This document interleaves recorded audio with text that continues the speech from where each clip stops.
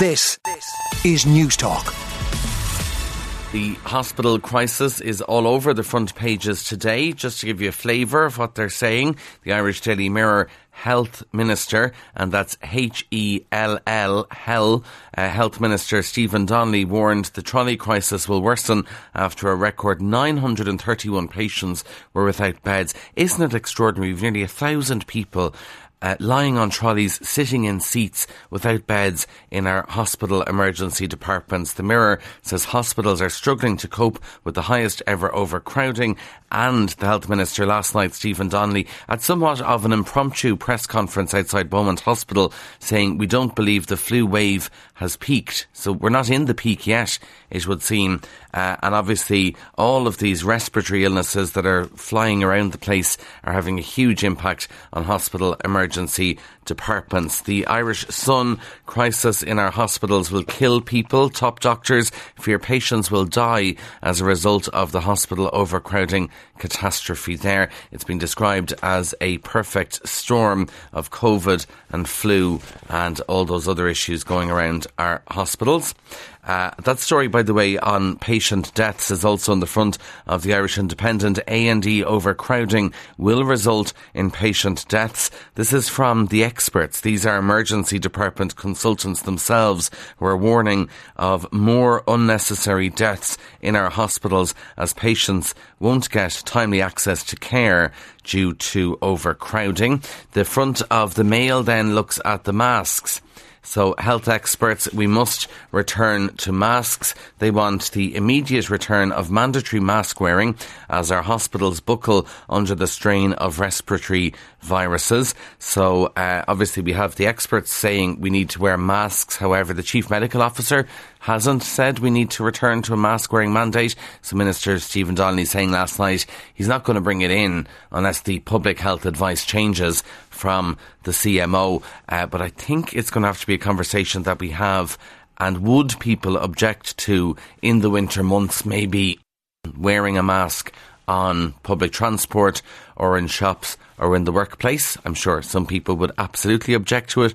Others would go, well, fair enough, if it means we don't end up with over 1,000 people lying on trolleys in our hospitals. And the Irish Times finally on the health crisis: overcrowding in hospitals likely to worsen due to flu. So unfortunately I have no positive news for you on the hospital crisis. It's negative, and very negative, because they actually say it's going to get worse. So people will be glued now to the INMO trolley watch figures to see how many are without access to beds. Staying with beds, the Irish Times: state facing 14,000 refugee bed shortfall. This is before the end of March. The state is facing a shortfall of more than 14,000 beds for refugees, and the government briefing documents starkly warning that the current accommodation system is unsustainable. There are projected shortfalls in the immediate short term, and there's a warning that a significant acceleration in cross-government efforts will be needed to source more accommodation. And what they're saying is that if we don't find all of these beds, then it's inevitable there'll be a shortage of available accommodation emerging there. And the other story in the front of the Irish Times: tenants report rats, fake police and CCTV cameras. People living in private rented dwellings experienced soiled mattresses, landlords installing CCTV cameras, rats in kitchens and gardens, and fake police telling them to leave the property. This is according to an analysis of tenancy tribunal reports from the past 2 years. The Irish Times looking at correspondence published on the RTB website last year. The Irish Daily Star: she was our hero. Bruna Fonseca spoke to her family in Brazil just hours before she died on New Year's Day and told them she was fine. Her sister paid tribute to Bruna, who she described as a warrior. And on the front of the Examiner, the family of Bruna Fonseca, who died violently in Cork City on New Year's Day, say they're overwhelmed after more than €41,000 was donated in just a few hours to help fund the repatriation of her body to Brazil for burial there. There's a couple of road safety stories in the papers today. One is in the Irish Independent. And they say that the Road Safety Authority is raising concerns that increased fines for speeding and using mobile phones may not work because many drivers believe they were unlikely to get caught while others weren't bothered by a potential doubling of fines. So this is what the Road Safety Authority is telling the Department of Transport.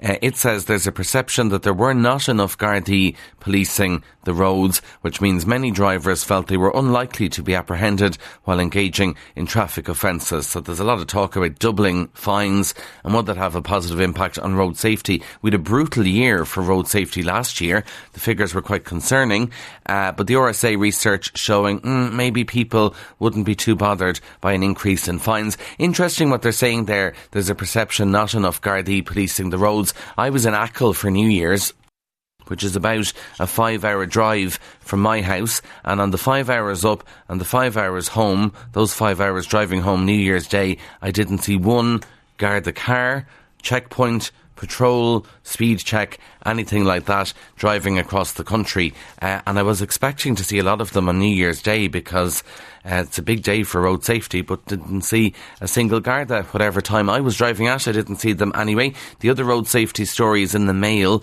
Almost a quarter of drivers who failed their driving test blame nerves for the result. Pre-test butterflies was the second most popular complaint for those who failed, and then 25% said they simply hadn't practiced enough. Men are more likely to blame lack of experience and practice for failing their driving test. More women than men blamed nerves when they're sitting the test as the reason for failing to pass. Other reasons given included blaming the tester, they called them harsh testers, and the fact that the test is too difficult or outdated. I still think back to when I did the driving test reversing around the corner. I don't think I've reversed around a corner since I started driving with the full licence about 10, 15 years ago, but you do have to do it in the test.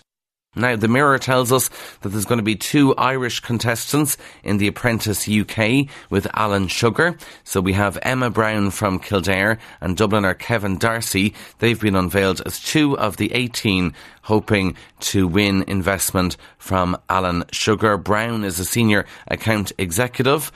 She says she's a workaholic and extremely competitive. And then Kevin Darcy, do I have a quote from him? Kevin Darcy works as an accountant, and he says he's very excited, I'm sure, about all of this. He started his own business 2 years ago, so we'll see how they get on. Paul Mescal's in the papers. Amazing. Someone from Maynooth sitting down for coffee with Angelina Jolie. The Star tells us that Paul Mescal was spotted in a coffee shop with Angelina Jolie after she watched him perform in a streetcar named Desire in the West End. He's currently in the show in London, and they were spotted in a coffee shop joined by Angelina's daughter and spotted enjoying themselves there. And a couple of tech stories to finish up in the papers. One is in the Telegraph. Supermarkets could be allowed to use robots to estimate the age of shoppers so they can buy alcohol without ID. There is AI technology capable of accurately estimating the age of shoppers. This could be very offensive for a lot of people if the robot assumes you're older than you are, but they can use a camera to scan your face at the tills. Tesco, Asda, Morrisons and Co-op in the UK took part in the trials, and the robot was able to judge if people were over 25 or not, and then allow them to buy drink without asking for your ID. And in the Times of London, we are told that there's a couple of new tech developments which could help you. So for the exhausted parents of young children, there could be some respite because we have a self-driving pram. So you don't have to wheel your baby anymore, and it'll also lull your baby to sleep and help you avoid walking into lampposts. I didn't know it was a big issue that mothers were all walking into lampposts with their babies, but apparently when they're tired, it happens. So the pram will avoid you walking into lampposts, and it's fully motorised. It'll help you uphill, and it'll also hold a coffee and make sure that the pram doesn't run away on the way back down the hill. Other tech developments, these are all going going to be showcased at a big tech conference in Las Vegas. Other notable gadgets on show this year include a smart ring for women's health, which monitors the menstrual cycle as well as your heart rate. There's a toothbrush that promises to brush your teeth in 10 seconds rather than 2 minutes. And TVs and screens are getting larger and clearer and more inventive this year. Samsung is putting a 32-inch display on a fridge, and they're also promising to transform phones and tablets with extendable delays. So that's the future of tech. On 106 to 108 FM and newstalk.com. This is Newstalk.